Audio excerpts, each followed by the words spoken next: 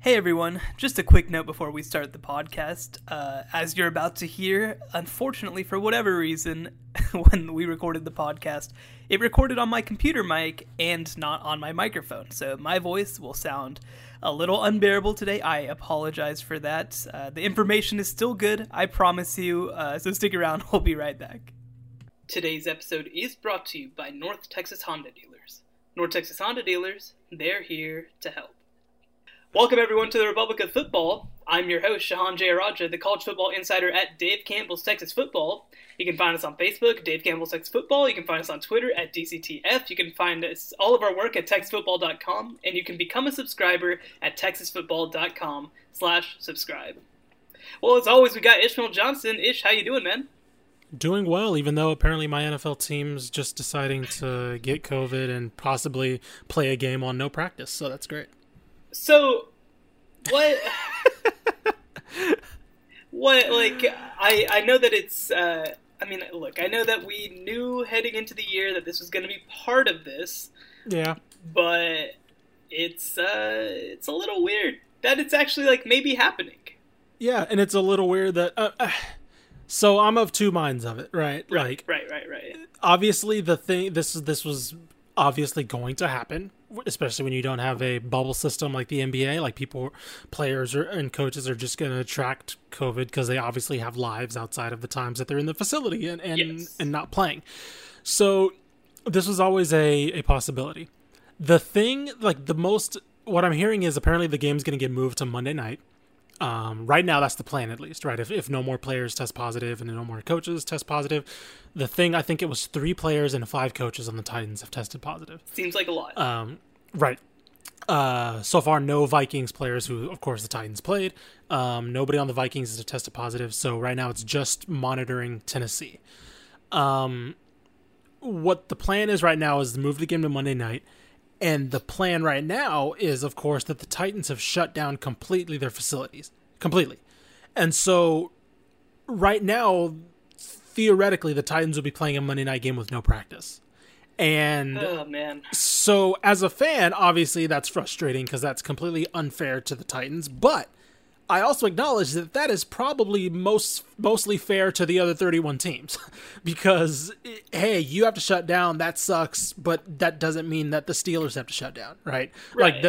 You have to monitor your own situations and to keep things level across the playing field. That's kind of just how it has to be. But I just hate the idea that any team, but it just how it happens to be my favorite team.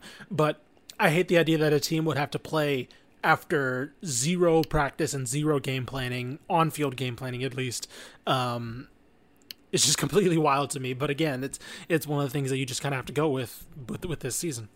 Right. I just feel like, now granted, I mean, we can jump in and say, obviously, this is college football is a business, but this is explicitly a business, right? This is explicitly okay, we're just going to do this. And the only thing that matters is that we get paid.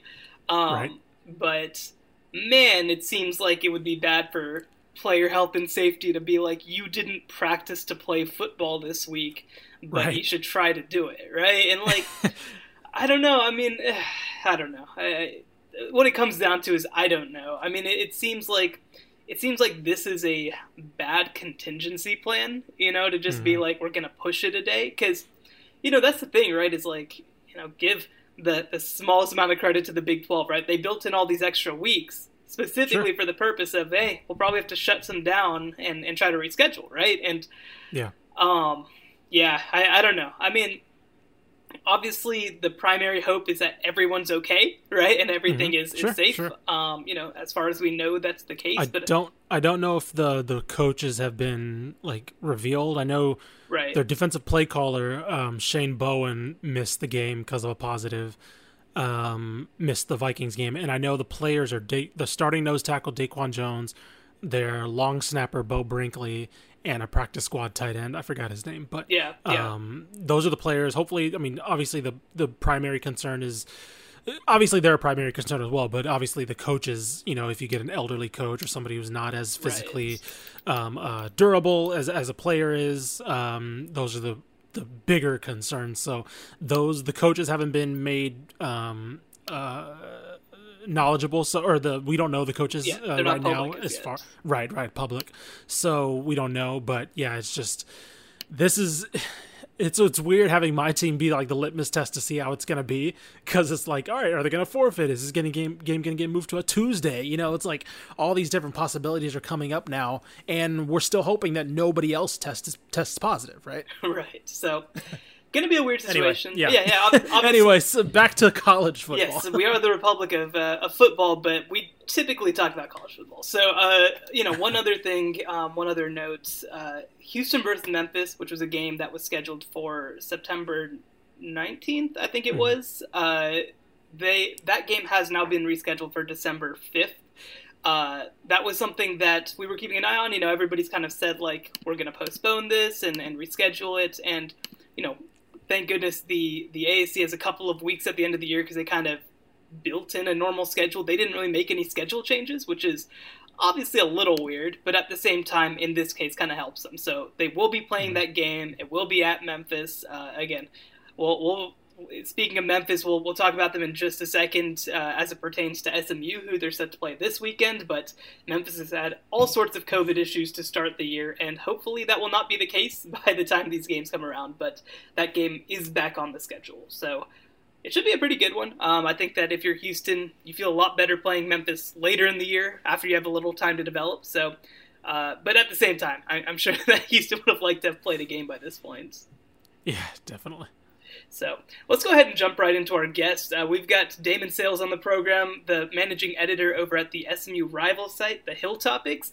He's going to help us preview this SMU versus Memphis game, what I think could be one of the games of the season. So stick around. We'll be right back with you guys after the break. We're now happy to welcome on a special guest. We got Damon Sayles, the managing editor of The Hill Topics, the SMURivals.com site. Damon, thanks so much for joining us. Hey, thanks for having me, man. It's good to hear from you. How's everything? Everything's great. Everything's great. Just surviving. And, so obviously this upcoming week, we have a really huge game. I mean, one of the games of the year, I think, between SMU and Memphis. What are your first impressions of this game?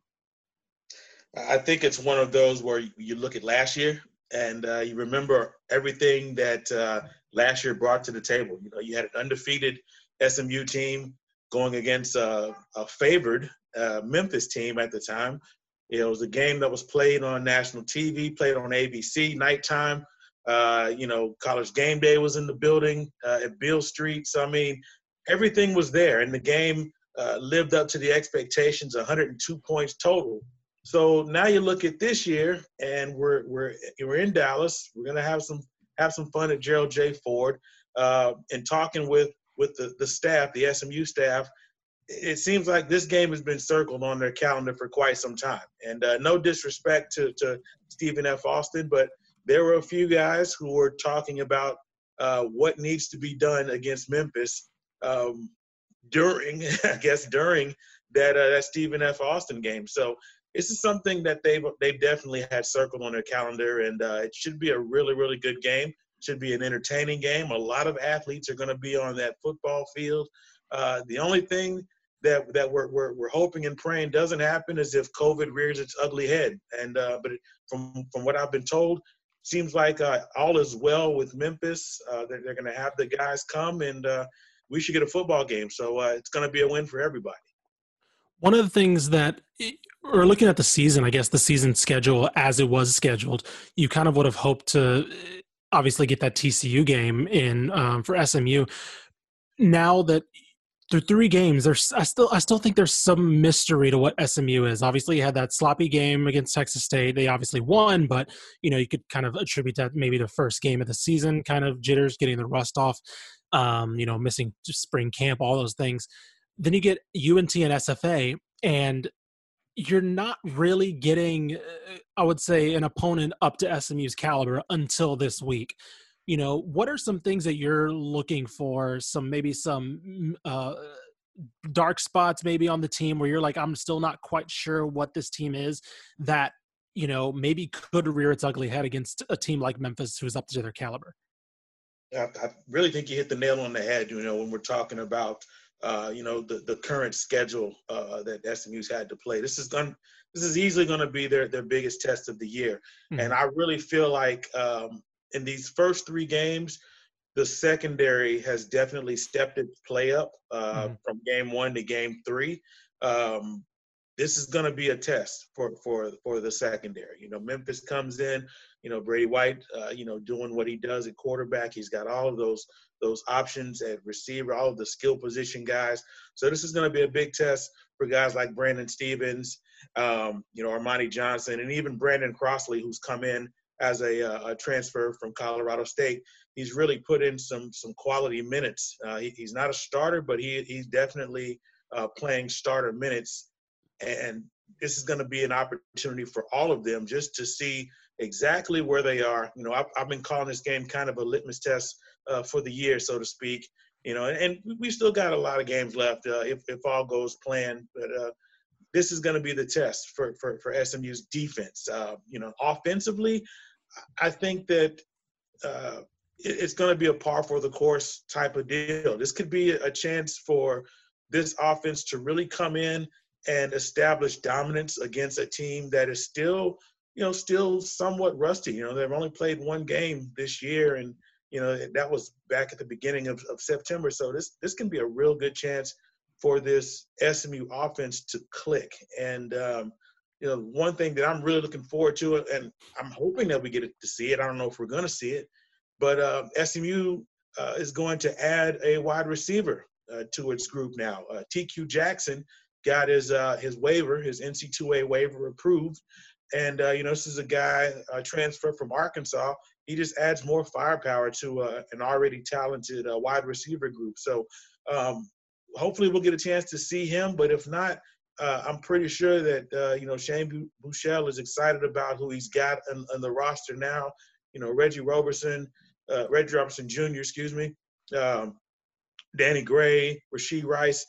The list continues, and the talent is definitely there. So this is going to give them a chance to really put their foot on the necks of a team, so to speak. And you want to beat a team when they're not playing well. And this is the perfect time to do that against a Memphis team still trying to find its way, still trying to to tread water, so to speak. And you got to handle business, because if you don't, trust me, Memphis is good enough to come in and get the job done, and we'll see how it goes. That's former 4-star wide receiver TQ Jackson, by the way. Yes. So when you look at last year's game, right? One of the things that happened, right? You can point to the defense, obviously, but it seems like on special teams, they really got taken advantage of. And I know that I was kind of beating the drum last year. This is why you have a special teams coach. This is why you have a special teams coach, and SMU doesn't, right? And so I'm curious, what have you heard from Sonny Dykes and the SMU coaching staff about how they're trying to adjust and prevent something like that from happening this year? Yeah, if you talk to Sonny's going to be the first to tell you that, and it's going to sound coach speak because we hear it all the time. But Sonny's going to be the first to tell you that in order to win a football game, you have to win all 3 facets of the game. That's offense, defense, and special teams. And so far this year, they've done a really, really good job in special teams. Chris Nagar has come in and been such a boost from the kicking game and the kickoff team. This was a team that didn't have a lot of touchbacks at all last year. And Nagar has really, pun intended, I guess, really put his foot into everything for this team. So field position obviously is going to be key for the SMU defense. But at the same time, if you keep putting footballs in the back of the end zone for touchbacks, that team's not going to have that opportunity to come out and try to return it. So that's just one less thing for SMU to have to worry about. Nagar obviously is going to have to continue doing this, and I don't think that's going to be a problem. But from a special teams perspective, it's like night and day compared to last year. What do you think? What are you hearing about SMU's game planning for Memphis's running game? Because obviously, no Kenneth Gainwell. I'm forgetting the running back also who had the big game against him last year. He's playing in the NFL now. We don't know much about Rodriguez Clark. I know he had over 100 yards against Arkansas State, but obviously Brady White is the guy for that offense, but a big reason why he was able to have such success is that you had to game plan for guys like Kenneth Gainwell last year. Without those guys this year, and still kind of an unknown as to who they have in that backfield, what are you hearing from SMU as far as game planning for that offense? Honestly, when we talk about SMU and just game planning, Mm-hmm. the answer tends to come back to the same thing, and that is we're going to control what we're going to control. Mm-hmm. And while people love to say, "Well, you're not really answering the question," technically you are. If you're playing sound defense, you're playing technique. If your D line is containing, making sure that those holes are jammed. If your linebackers are containing the outsides, if your defensive backs are properly playing cover 2, cover 3, if they're properly adjusting in nickel coverages, which all may sound like it may sound like trigonometry to some, but I mean, these guys, this is what they do on a regular basis. So if they can just stay par for the course and continue to do what they know they can do, do what they're supposed to do, I think they should be okay. But we have to remind ourselves, this is a Memphis team that won the AAC last year. This is the Memphis team that advanced to the Cotton Bowl last year. So, when you have the studs returning, like a Brady White, you've got to be on point. You better be on point, otherwise you're going to get exposed. And it's been a long time since SMU has defeated Memphis. I believe it was 2013 was the last time that SMU's won a game against the Tigers. So that's something that they're obviously going to be focused on. It's something that's in the back of their minds. But tell you what, man, that Memphis team, it doesn't matter who's going to show up. They're going to come in technically sound. They're going to come in ready to play. So SMU's defense better do the same. Well, backing up something that you just said, actually, getting back to Chris Nagar for a second, he actually has more touchbacks this year than SMU had as a team through all of last season. So, I mean, you talk about being different. That's different. Moving a little bit to the offense and a little bit more big picture. Obviously, Garrett Riley, the new offensive coordinator, and really from last year's team, you lose Xavier Jones, you lose James Prochet, but you replace him with guys like Garrett Riley, Danny Gray, like you mentioned, and Rashee Rice coming back. What have you seen so far? What's kind of been the differences, and where do you think that this offense kind of is right now? It's a good question, because when you look at the offense and you're trying to compare it to 2019, there's really not a lot of noticeable differences. Now obviously, there's some schemes here and there that Garrett Riley has brought to the table, but he was put in a pretty good position where if things aren't truly broken, then don't try to fix them. And as long as you've got a guy like Shane Buechele in the backfield, and as long as his offensive linemen are doing what they're supposed to do, which is keeping his jersey nice and clean. And I think that they're in a good spot, because Shane is he's a guy who's been there. This is his second year with SMU, and what is this, like his sixth year now, sixth year now, playing college football. So it's not like he's a rookie. It's not like he doesn't know what to do. So just give him the ball, give him protection, and let him kind of dictate how things are working. That seems to have been the plan for this Mustangs team, and it's gone quite well for them. So I really feel like if you just keep everything par for the course, keep everything the way it's been, and I guess most importantly, when you're playing a team like Memphis, you can't panic. Don't get don't get overwhelmed, and just we saw it last year. I think they panicked a little bit, but they were 8-0 going into that game, and they weren't used to playing from behind, playing in that predicament. I think with this game, it's going to be one of those deals where they understand everything that's in front of them. They've been there, they know what to do, and it's just all about taking care of home and handling business before business handles them. So that's the plan. One of the things we always love to talk about with SMU, we've hit on it a couple times. I know Shahan did a couple stories on it last year, was just their kind of whole recruiting cell and, basically kind of roping off DFW in a way, a similar way to what Miami tried to do in the 90s and early 2000s with the state of Miami, that whole pitch. What are you seeing this year now that it's no longer a pitch now that they can actually point to last year, as far as just on-field success instead of just saying, hey, yeah, we won 6 games, we're good, trust us, trust the process, etc. Now it's like, okay, now we establish ourselves as one of the premier group of 5 teams in the country. What are you seeing as far as the recruits are saying from 2020 to now this 2021 class? Because I'm looking now at your guys' page on Hill Topics, and it's like, okay, you got 13 commitments, but I think only 2 or 3 are not from the DFW area. I guess if you want to count Mineola as kind of the midway point between DFW and East Texas. But, what are you seeing now from what recruits are saying from what they're hearing from SMU? Right. So, first of all, 10 wins says a lot without speaking volumes, if you know what I mean. Yeah. And these athletes around here, they truly understand what SMU is trying to do, and that's to build a program with the homegrown talent, homegrown athletes. And you got to give a shout out to Sonny Dykes, because this has kind of been his MO since when he first arrived on the hilltop. You also have to give credit to the assistant coaches. I mean, if you look at the SMU's Born and Raised Billboard campaign, which it shows off a lot of the athletes, the stud athletes who are from the area. Shane Buechele from Arlington, Reggie Roberson from Mesquite, Danny Gray from South Dallas. So I mean, Brandon Stevens from Plano. The list continues and continues.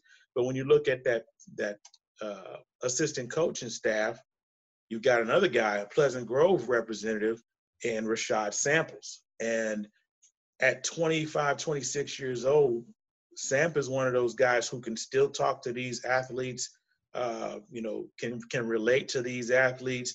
He's like a superhero to a lot of these guys. And, I think it's really, really cool because, I still remember Samp, playing at Skyline, being a wide receiver at Skyline with that outstanding core. He's now grown up, and he's got these young guys really paying attention to everything that he says about the program. So it's easy to sell when you're winning the way that they're winning. And it might be even easier to sell if you tell these athletes, hey, 10-3 is the tip of the iceberg. I mean, this is where we were getting started, just as long as we can use you and just imagine where we're going to be. And when you have a guy like Preston Stone commit on national TV, during the All-American game, that's huge as well. It gives you a lot of publicity, and people are asking, well, what's going on with this SMU team? And it's funny because about this time last year, everybody wanted to talk about, the Pony excess, the ESPN story and the negativity that SMU used to have. Now people are talking about this offense as the new Pony Express, the 2.0 version of the Eric Dickerson and Craig James team. So a game like Saturdays could help with those comparisons.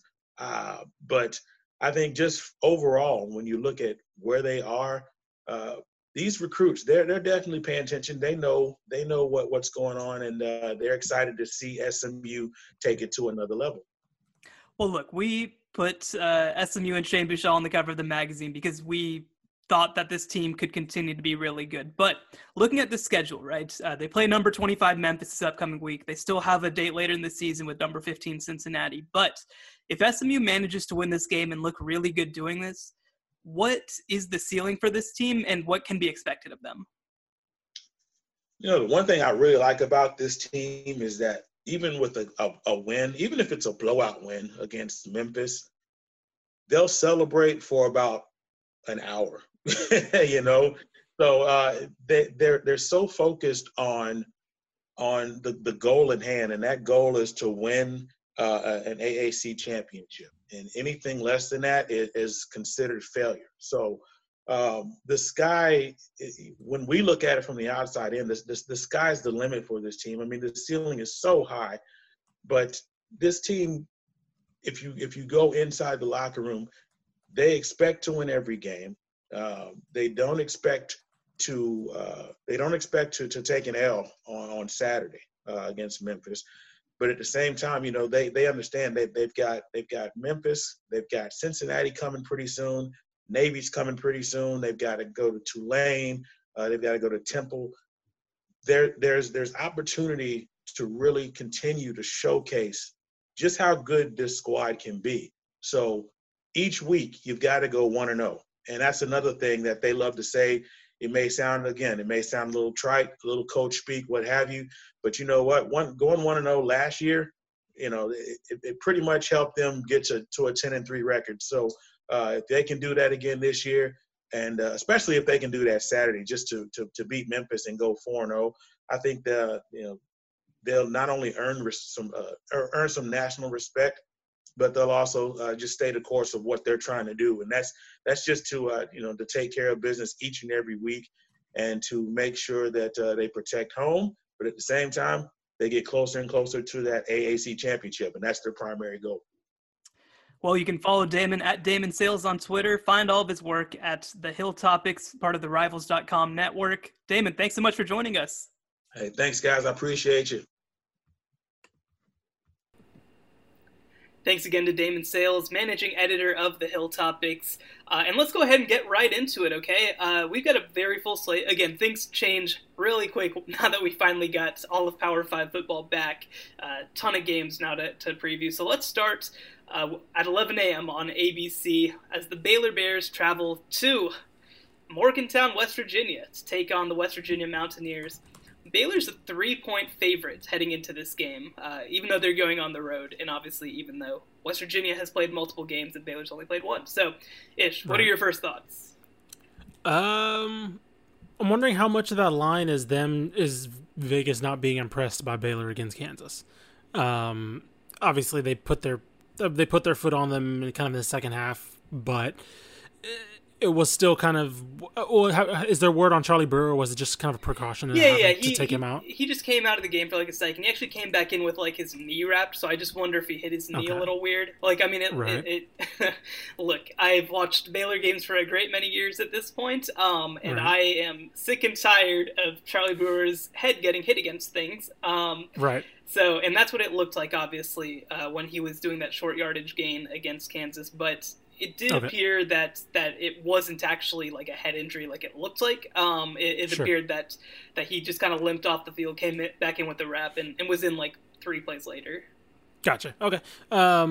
It's a little. I think Baylor's going to cover fairly comfortably. 3 is a little. Is it 3 or 3.5? It's 3. 3 is a little short. I know West Virginia is a much improved team. I mean, Neil Brown has that program headed in the right direction. We saw that towards the end of last year. And they looked, they lost Oklahoma State, but they looked pretty okay, I think, for a team that was coming off their record from last year. I don't know. There's still a little bit of mystery from Baylor, obviously, playing only 1 game so far this year against a pretty bad Kansas team. So maybe that's a little reason why that there's kind of basically, it's almost a toss-up on a neutral field, basically, is what they're telling me from 3. So, yeah, I think it's going to be a comfortable win for Baylor, but I don't blame them for being a little bit hesitant based on what we saw. So, here's the deal, right? Baylor has, first of all, never won in Morgantown, right? And so, now I will say, they've only played since 2012, and actually, I just running through these games really quickly, they've all been fascinating, because 2012 was the 70-63 game, the Nick Florence versus Geno's game. 2014, West Virginia knocked Baylor out of the playoff with a win. 2016, Baylor nearly, remember they had that whole won all the 6 first games, lost the 6 second games, and they nearly beat West Virginia in a year when West Virginia won 10 games. 2018, Charlie Brewer looked like he was concussed the entire game, went 1 for 8 and threw 3 interceptions. So Baylor hasn't had a lot of luck playing in 2012. Morgantown. Was that peak Heisman hype for Geno? Oh before my God! it plummeted to the ground? Yeah. Oh yeah, 100%, 100%. It was. I think that the stat was. I think Nick Florence threw for 581 yards and Gino threw for 656. So yeah, it was. It was. If you've never seen that game before, I'm sure it's those on first YouTube. 5 games of that West Virginia year were so much fun. Fascinating. Then they just fell off a cliff. Just amazing. Anyway. But all that to say, Baylor's had very bad luck in Morgantown, West Virginia. The one thing that I'll say is that it is such a big boost for them to go from a November game to a September game, I guess October. It'll be October 3rd, but it's an October game in Morgantown, and especially what could have been a night game to a morning game, because. Look, you're not going to get the whole effect of that crowd. You're not going to get a whole effect of, like, the elements really tearing you down. Like, it just completely changes the dynamics of the game, in my opinion. I actually wasn't surprised that the line was this small, just because, again, I don't think that we know anything about Baylor right now. And West Virginia last year nearly beat Baylor. It was a 17-14 ball game. And I don't think that Baylor has proven that they've completely revamped the things that caused them to be in that game last year, namely the offensive line, right? The Stills brothers went crazy against the Baylor offensive line. But I do think Baylor's better. I expect the timing on the passing routes to be a little bit better this week, so I do think Charlie Brewer will have a better game. I am really curious, and actually this is one of the more fascinating games of the weekend to me, because I am very curious to see now Baylor's defense going against a good quarterback in Jarrett Dagey, who's been very good through his first 2 games. I'm very curious to see, how do they match up? Because look, against Jalen Daniels last week, the Kansas quarterback, I think that they looked a little shaky at times in the first half, at least. So I'm curious to see if they can kind of keep it up for 4 quarters. I do think Baylor's going to win this game and cover, but yeah, I think it's going to be a little bit of a dogfight there. Definitely, same here. So, moving on, we got another really interesting morning game. The University of Texas hosts TCU, 11 a.m. on Fox. UT, a 12-point favorite heading in. 12? Really? 12. Yeah. Yeah, no, TCU covers that. I'm sorry. I think... God, that's a hard read, because part of me wants to say that Texas always has one of those early season sloppy games like they had last week, where they look like they probably should lose, and in the past they have lost. Maryland, to those kind of games, those shootout games where the defense just completely lets the floodgates open early on. And part of me still doesn't want to believe in TCU's really found the answers on offense, but I feel like they found something in the second half against Iowa State. And I just think that, a full game of Max Duggan doesn't get him in that early hole, and they looked pretty good. And I don't know if they went outright. I don't think so, but I think they cover that. I don't know. Like, watching that second half of the Iowa State game, I'm just like, I don't see a bad football team. I see a team that can absolutely hang around and probably give some people a scare in Austin. Yeah, and that's the thing. I don't see a bad football team in TCU. I see a disorganized football team. And sure, I do think that now having a game under their belts is going to help. The other thing that I'll mention, obviously Max Duggan will start the game, or is expected to at least. Terrell Cooper is going to be back on the defensive line, and their defensive line was garbage last week, so I think that adding him back is going to be a big deal. We're going to see more Marcel Brooks, is the word, the LSU transfer. Zach Evans is going to play in this game. I expect J.D. Spielman to also play a bigger role in this game. Like, I think that the TCU team that we saw last week and the team that we see this week are going to be very different. Now, will that make a difference? I have no idea, right? It's hard to say. There were so many issues with this TCU team last week. But the other thing that I'll mention, right, is that Gary Patterson is 6-2 against Texas since joining the Big 12. Like, this isn't an exception thing, right? Like Texas winning these games has been the exception. Their only 2 wins were in 2018 and 2013, when both years they had a chance at the Big 12 championship. Every other year they lose. So, and again, like, I think that what this game is going to come down to is whether, TCU obviously tried to revamp their offense a little bit. I'm curious to see whether, they continue to go 4 wide, if they continue to pressure the ball down the field, because that's how you have to beat this Texas team, in my opinion, is you have to beat them down the field. And, I don't know if Max Duggan can do it. He did last year in one of the dumbest games I've seen. But, right. But I was just going to bring up last year because, you look at Max Duggan, obviously he had his ups and downs, and we really didn't have a firm grasp on what he was at the end of the year. But I remember every big game he did something, right? Like against Texas, against Baylor, against Oklahoma. Like I'm looking at his Oklahoma game. So he didn't throw the ball well, but he had 100 yards rushing on the ground. And I believe that was a 4-point game. Let me see. 4-point game, 28-24 Oklahoma. Against Baylor, he only threw for 140 yards, but I remember he was in positions to win that game, right? There were some moments where you're like, oh, this guy's potentially can do this. He stepped out, don't at me. Right. Right. And then against Texas, 273, which is one of his season highs from last year. It was his best game for sure. Best game, yeah. And then he had 83 or 72 yards on the ground, excuse me. And that was a narrow 10-point. It felt like a narrow 10-point game, and TC was very much in that game for much of it. Obviously Baylor was a 3 overtime game.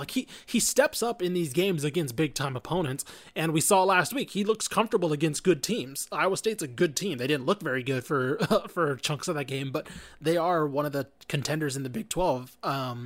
And so, yeah, I don't know. I feel like a double-digit deficit or a double-digit spread is a little bit disrespectful to what we know, not only about Gary Patterson, but what we've seen from TCU in big games against good teams. Yeah, the one thing that I'll mention that cannot be repeated this week is I was told that apparently one of TCU's tackles per Pro Football Focus had a 0.8 pass blocking grade. So that's not going to cut it. 0.8. I didn't even know it went that low, right? They did. I was about to say they do those grades that low. Yeah, I assumed it was like a scale score, right? I assumed it was 1 to 100. They forgot. Yeah, they forgot the number in front. So let's just say that, right? That can't repeat. That probably will not cut it. So, but again, and also, obviously throw out a shout to TCU secondary as well. Probably the best. The best safety combo in the nation. Definitely. Obviously in the Big 12, that's going to cause some issues. I still think Sam Ehlinger is going to be fairly comfortable because 2 safeties can only do so much when you're having to rely on a lot of inexperience at corner. Right. And that was one thing too, right? Is that and TCU safeties are obviously really good, and they're especially good against the pass, right? They kind of struggled against the run last week. Not a lot, not to be concerning, but by any means. It was other people missing tackles, but that's one thing too, is that Texas has been really, really good through the air, and they've been fine on the ground. So I think that they're going to need to be more than fine on the ground in order to beat this TCU team. So let's go ahead and move on. We got an 11:30 game, UTSA at UAB. On Stadium. I hate it when these Conference USA games move to Stadium. And UAB. Actually, can you guess this line? Okay. It's in UAB. Yes. At UAB. God, I don't know. I'm going to say 14. 20.5. 20.5. Okay. I'm not terribly shocked by that. Yeah. So obviously, UAB, they have a 32-point win over South Alabama, who had looked good before that last week. Didn't look horribly bad against Miami the week before. Kind of looked bad against Central Arkansas, but it was the first game of the year. So, yeah, and then obviously you've got UTSA, who are 3-0. I think that Frank Harris is a game-time decision at this point, but Josh Adkins looked pretty good too, right? He didn't look bad. I was going to say, is it weird that I'm, not concerned about that at all? I don't think that line would move either way, if he was healthy or not. I could see it moving a point, but, I don't see it moving anything significant, because, the thing is, right, I think that UTSA wants Frank Harris because he can be more dynamic, right? Sure. I think that that's why they made the decision, but I'd say that Frank Harris and not Josh Adkins are as different as 2 players can be, but are also about the same caliber of player. And again, Frank Harris can have more breakout moments and plays, but I do think that you feel fine about UTSA's quarterback situation as long as it's one of those two guys. Now you gotta low on Narcisse, and then we have to have a conversation. But yeah, I do agree that I don't think it would move that much. And again, this is obviously UTSA's first kind of real test in Conference USA. They're going against Bill Clark, who's, oh man, one of the best group of 5 coaches in the country. Like, I don't think it's an exaggeration to say a top 5 group of 5 coach. Like, this is a well-run program. Right. This is a program that literally didn't exist due to a lot of politics a couple years ago, and he just pulled it back up from the depths into becoming one of the most consistent programs. I mean, flat out programs, not even Power 5, but just like consistent programs, period, in the country. Nobody tell me to take politics out of sports when Alabama boosters are shutting down UAB football to try to give Alabama more recruits. Come on. Right. Yeah, seriously. So yeah, no, Bill Clark, I mean, UAB is a phenomenal program, and Bill Clark's done a phenomenal job. And so I'm really curious. I want to say UTSA covers. I don't think this is a blowout because I just feel like we've seen UTSA, whatever we want to say about the first half, Jekyll and Hyde thing, I think that they are a well-coached team. And I just think that a well-coached team doesn't get blown out in the first week of conference, or the second week of conference, I should say. Because we've seen them play really, really well at times, and UAB is really good, and I think they will win. This will be UTSA's first loss of the season, in my opinion, but I don't know. Like, there's something about this team that just doesn't strike them as a team that gets blown out right now. Like, next week, we'll talk about next week, right? Next week, we'll get to next week against BYU. But I think that UAB is on another level, but not on another level to where they'll rout the Roadrunners. Yeah, and that's the thing, right? UTSA's played exactly as well as they've needed to play to win the games. And, you would have liked to have seen them play as well as UTSA can play, and not as well as, not good enough to just beat Texas State and not just good enough to beat Middle Tennessee, but they have clearly been the better team in both of those games. And so, I mean, that's going to be the big question for me is, like, can this team have that for 4 quarters? And, I mean, I think that they can, for sure, right? Like, 20 and a half feels like a lot. Right? And I do think that, like you said, I mean, this is a team that has proven that they can have big plays and breakout moments and hold on to the ball and take the ball away from you. So, like, I definitely think that they do end up covering. UAB is just so much further along in program development that I do obviously think that they're going to win. But yeah, I agree with you. I think it's going to be, maybe like a 10-point game. Sure. I'm looking right now at the first halves, and UTSA has outscored opponents 58-21 in the first half so far. They've given up, I think, let me see if I got this right. They have not given up more than 10 points and a half. So they've only given up a touchdown in every single half. And so, like, again, they know how to start and they know how to come out. Basically what that shows me is they know how to execute a game plan, and the next step comes when the other team makes an adjustment. Yes. Because they know exactly what they show them right away on that they've seen on film. It's like, okay, this is what this team does. This is what our counter is. Here's what we do. Then when the other team adjusts, oh crap, what happens? Oh crap, what's happening? Like that's basically what that shows me. And and a lot of it is just running out of gas at times too, with a lack of depth in some areas. And that's normal. Right, and that's absolutely normal. So, again, I think this is going to be a similar story to where we see them match up fairly well, maybe take a lead in a halftime, maybe tie, maybe be down, maybe 1 score. And then again, that third quarter is going to say a lot. What happens after that? What happens when Bill Clark gets to the chalkboard and says, okay, here's what UTSA is doing.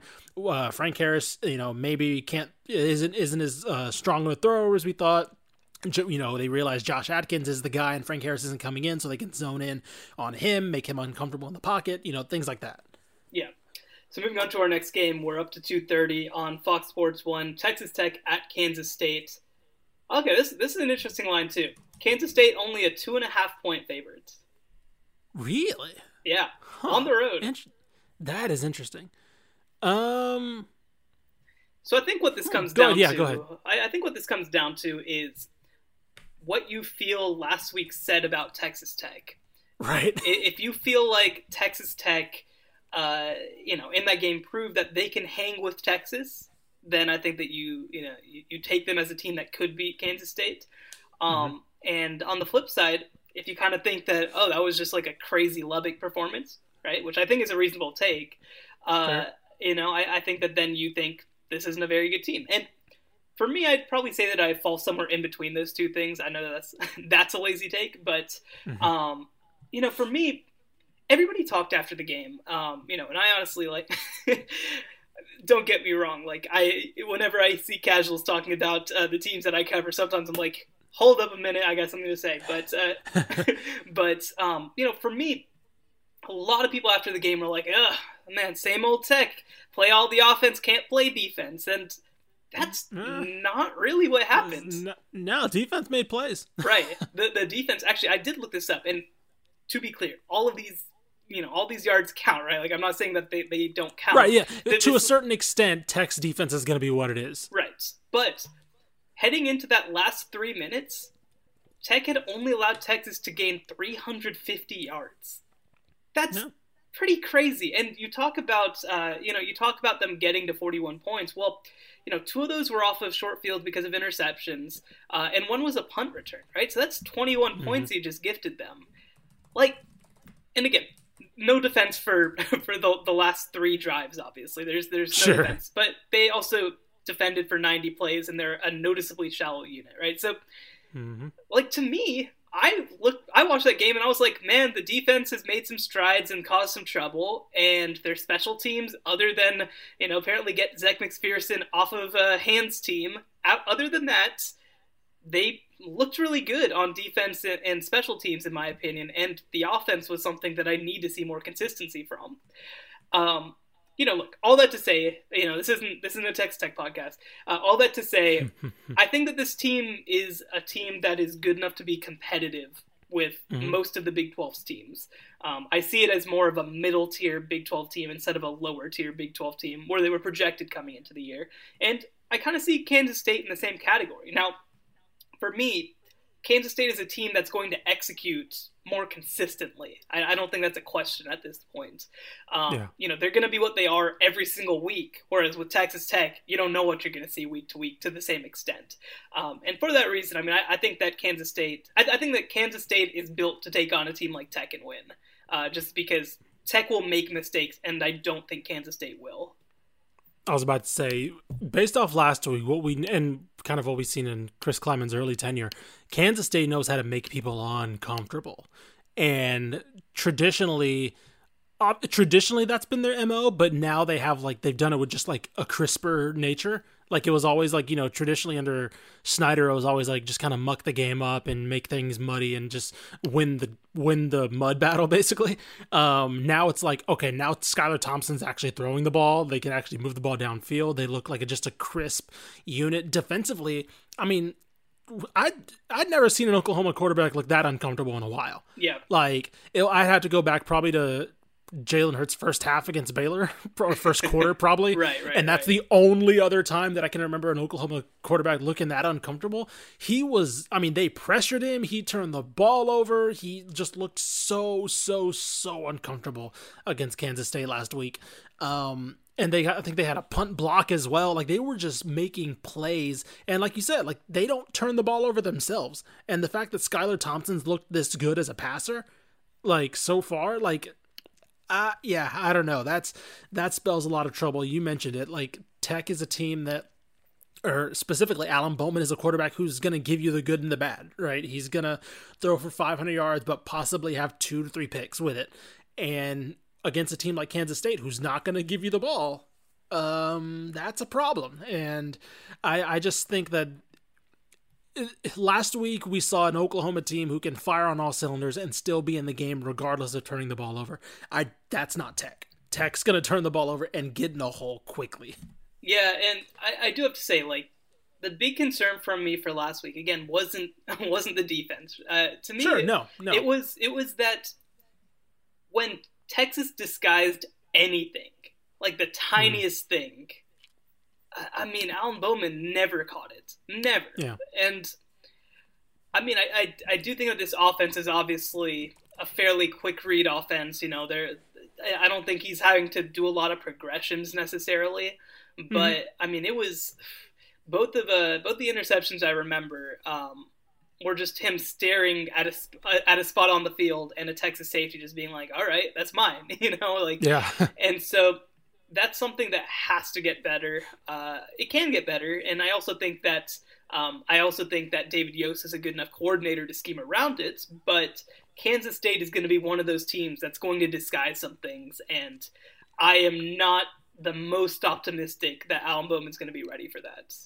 Right, and you talk about, or I think we talked about it last week on the Sunday pod about it, was like how many of those successful drives for Tech were just good field position. Yep. Right. There were like a couple that started from their own 20, around their own 20, but for the most part it was the UT 10. I'm looking at it right now. The UT 10, the UT 49, the Tech 44. Like it was like really good field position. There's then they can just punch it in from there, which isn't a bad thing, right? You should obviously want to punch that in. But I mean, again, when Kansas State doesn't turn the ball over, you're not going to have those good positions all the time. Yeah. Apparently, my role this year is going to be as the Texas Tech defensive apologist. So. Good for me. I was about to say, good luck with that. Good luck. All right. Speaking of teams that are not prepared for this, Texas A&M at Alabama, 2:30 p.m. on CBS. Texas A&M. We're so sorry. Is a 17-point underdog. I will take that as a win if I'm Texas A&M, because we thought this game would be coming in November. Yeah. What's your early read on this game? Because I'm trying to think of good things. So, it absolutely freaking sucks that Texas A&M's schedule got turned on its head, because their next 3 games are against number 2 Alabama, number 3 Florida, number 16 Mississippi State. That sucks. That really freaking sucks. And so, I don't know. I just don't know what Texas A&M does better than Alabama, right? Because I think that Alabama's defense against Missouri didn't look amazing. Like they looked fine. I think that their skill talent looked very good, but not like, they didn't tear Missouri apart. But I just don't, especially based off of last week, right? Like if we were just going into the season on this game, I wouldn't feel as terrible. But oh man, like A&M looked so bad last week against Vanderbilt, and you will, I think, have some more skill talent get into the game. I think we'll see Damon Demas this week. I think we'll see, Moose Muhammad this week. We'll see Devin Ache this week. Like, I think we'll see them, but if you had trouble against Vanderbilt's defensive backs, A&M wide receivers, I don't know about this one. I was gonna say, like we talked about Vanderbilt's defense being good, and it is good. Like that is the strength of their team. That is the strength of Derek Mason's tenure there. But boy, do we have bad news about Alabama's defense. So yeah, I don't know. Like I guess the one caveat is that, we did also bring up when we were discussing A&M in the offseason, we were kind of bringing up the fact that if you had to get Bama, maybe you did want to get Bama and LSU, you did want to get them early on in the year, even though Bama was probably the team you didn't want to get because Mac Jones did play some games last year and looked pretty good, and Najee Harris still looks like a machine. I don't know, man. Good luck against Jalen Waddle. That's about all I can say. Yeah, and I will mention he didn't play last week against Vanderbilt, but Elijah Blades, who was projected as a guy who could be A&M's top cornerback, has opted out of the season to prepare for the NFL draft. He's good luck against Jalen Waddle. Right. Blades only played 6 games at A&M. I hope that he's not getting bad advice. I mean, he was the number 1 corner in America coming out of JUCO, so he is a player, right? But wow, it is weird timing to say the least. And yeah, I like you said, I think that A&M's defense looked pretty good last week, but you're kind of assuming that A&M's defensive line is going to get kind of neutralized by Alabama's offensive line, just because they looked good, not great, against Vanderbilt's offensive line, and I do think they'll be much better this week. Obviously linebackers we talked about with the opt-out of Anthony Hines, and the defensive backs looked good, but like there were still pockets there against A&M's defense last week that Ken Seals was able to take advantage of, and I don't think that Mac Jones is that special, obviously. Like, I think he's not. I mean, Bryce Young was in the game a little bit too. Like, I don't think they're 150% comfortable with Mac Jones or solidified on him starting the whole season. I don't think he will. I think by the end of the year, Bryce Young will be starting. And good news, you don't have to face Bryce Young, at least at this point. I mean, we did see kind of a similar thing. Actually, I think this is a good comparison. We did see this a little bit 2 years ago when A&M played against Clemson and Kelly Bryant started the game and Trevor Lawrence finished the game. Now, the difference is I don't think that A&M is going to take it down to the wire. And again, like, just because this every conversation about Texas A&M becomes about this, I don't think this is because Kellen Mond's not good enough. I think that Alabama has too many good defensive linemen. I think that Alabama is going to be able to stop A&M's defensive line. And again, I just need to see a lot more. Like, not a little more. I need to see a lot more from Texas A&M's receivers if I'm going to believe that they have any chance of even like keeping this close or competing with Alabama. Yeah. I got nothing else to add to that. It's the hope is that the hope is that this is the game where you can disrupt Mac Jones enough to where Alabama's like, Bryce Young, get in there, right? Like, see, make him make enough mistakes, which I don't think he's a clumsy quarterback. He's just kind of okay. And so, and also hoping that this is a decent game for Kellen Mond, because obviously last week was not that great for anybody on offense. But you do know that Kellen Mond has some talent and some ability in him, and to occasionally flash in these big games. Yeah, and I will say that, right? Like, Kellen Mond has been the reason that A&M has been competitive in or won almost every big game they've been in last season, right? It's like, or the last couple of seasons, right? He did it against Clemson 2 years ago. He did it against Auburn last year. He did it against Alabama last year. He did it against Georgia last year. Like, he was the reason. Like, he is that's the thing that I think becomes so frustrating when people talk about Kellen Mond and talk about, how inconsistent he is that his inconsistency has been consistent against good teams. The one thing that I'll say is that those pretty good performances have absolutely not been on the road. And so, that's a good point. Yeah. So, I hope that everybody has fun and gets some exercise. So, moving on. I'll tell you what, Jalen Waddle's going to get a lot of exercise. Get a lot of exercise. He might get some 100-yard sprints in. Yeah. Next up, we talked about this game with Damon Sayles, the game of the weekend, in my opinion, SMU versus Memphis, 2:30 p.m. on ESPN2. I forgot to write down the line, so you can go ahead and start talking about it while I looked it up.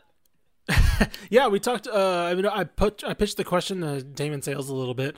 What is SMU kind of looking at with Memphis? Because last year, Brady White had a big game, but a lot of that had to do with SMU keying on guys like Kenneth Gainwell, and obviously he's opted out for the year. So, now that they know, I know their running back had 100 yards last week against Arkansas State. So obviously there's some talent there, but there's still like kind of an air of mystery as to what they got going in the backfield. So who exactly, how much does game planning just for Brady White, how much precedent does that take as far as kind of making them one-dimensional or kind of maybe depending on them to be one-dimensional versus how much you can, how much leeway you can give to somebody like, I'm trying to think of the running back's name right now. I had it earlier. Rodriguez Clark. How much you can game plan for him based off his one game against Arkansas State. Right. And I don't think that we learned hardly anything about what Memphis is going to be against Arkansas State. Arkansas State's a good team. They're not a fantastic team. And so I kind of look at this game, and I'm going to take it back to last year a little bit, right? Because it was in so many ways the game of the year. 54-48 at Memphis. I mean, SMU, it was great. It lived up to all the hype, like we were talking about as the biggest group of five. Right. Yeah, biggest group of five game of the year. Yeah, and the thing that stuck with me after last year, right? They had so many guys who just went crazy. Like, obviously, DeMonte Coxey was the one, 143 yards, 2 touchdowns.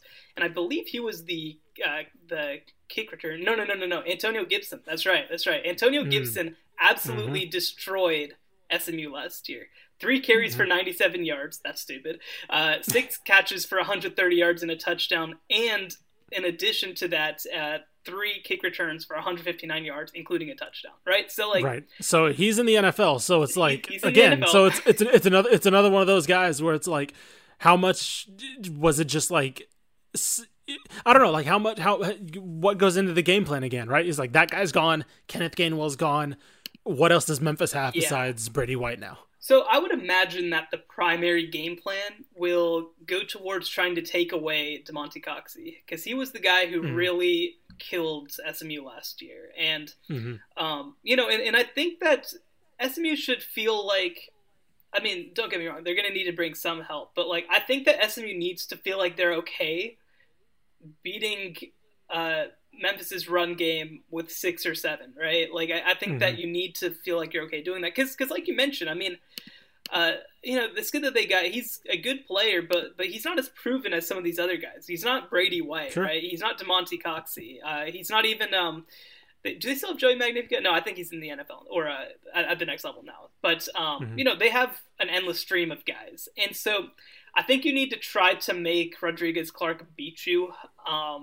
Now, that's a very dangerous thing to say because Memphis beats you with the running backs all the time.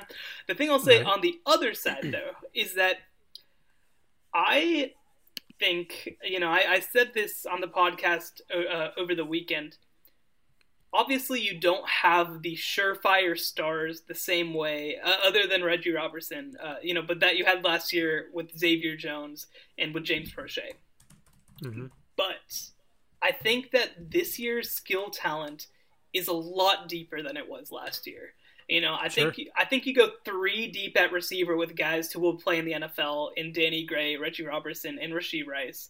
And I think you have 2 running backs who are going to be all conference type guys by the time they finish there in TJ McDaniel, who's a little bit more of the power back with some breakaway speed, and Ulysses Bentley, who is just a speed demon, right? Who's actually at this moment leading the nation in rushing yards. Now, obviously, what does that even mean right now with everybody playing different games? Obviously, we can give that context, but a guy who's had fantastic games so far through the first couple of weeks of the year. So I think it's obviously going to be a shootout. But, I do think that SMU this year, as opposed to last year, I think that they actually have more weapons on offense right now than Memphis has, which is, I mean, not many teams could say that, right? I mean, Memphis is freaky.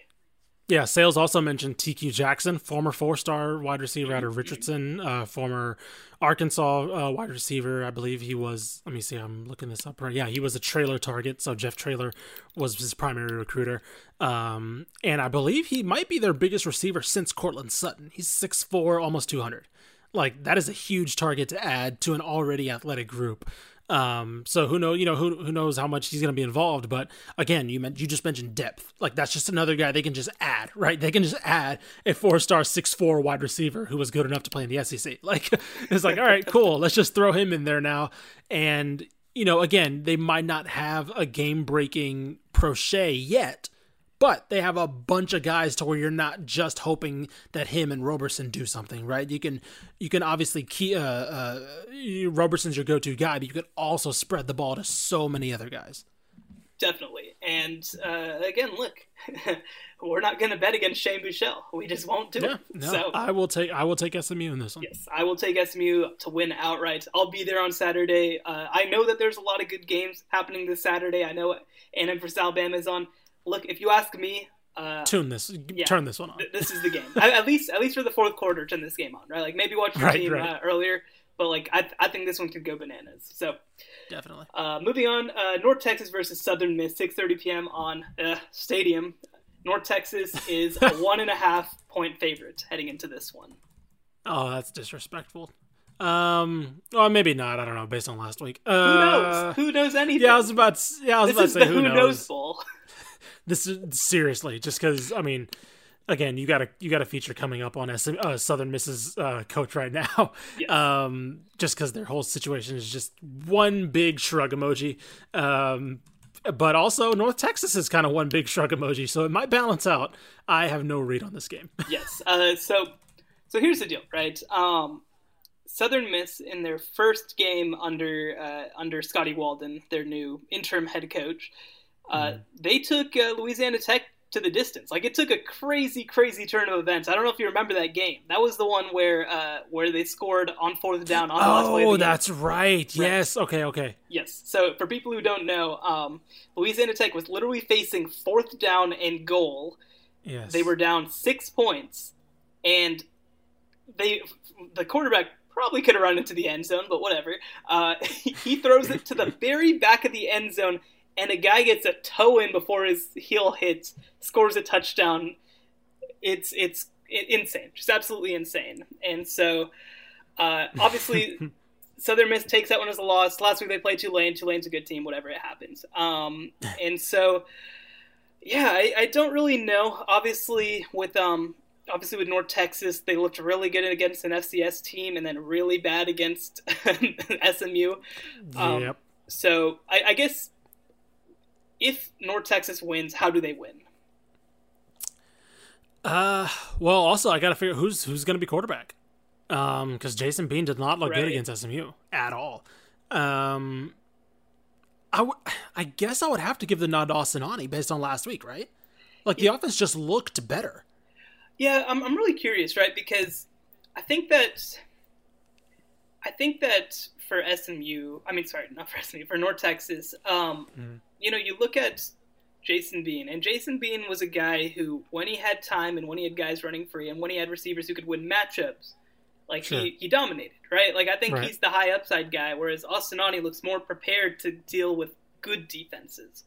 Mm-hmm. I don't know. Now the question for me, and that's why this is kind of an interesting game too, is the question for me becomes, are Conference USA defenses good enough to stop what Jason Bean does?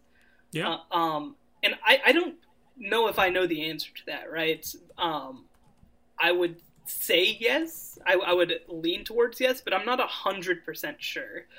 But I think that we could see both quarterbacks in this game. I mean, I don't think that this competition is settled. I do think that we probably... Who do you think? Yeah, I don't know who we see first. I think we see Ani first. Okay. I think Luttrell lets him roll.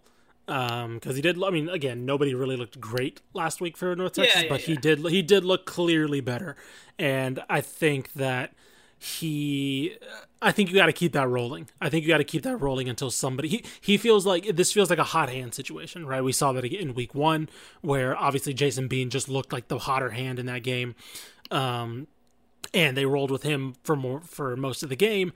And I think you just got to keep that going, because until Austinani does something catastrophic, or until North Texas needs something different, I think you got to keep that going. So I think Austinani starts the game. Yeah. I wouldn't be shocked if he finishes it too, just plays the whole game. Yeah. But there's obviously that ripcord that you have in your back pocket. Because also, here's one thing: Southern Miss's offense has looked fine.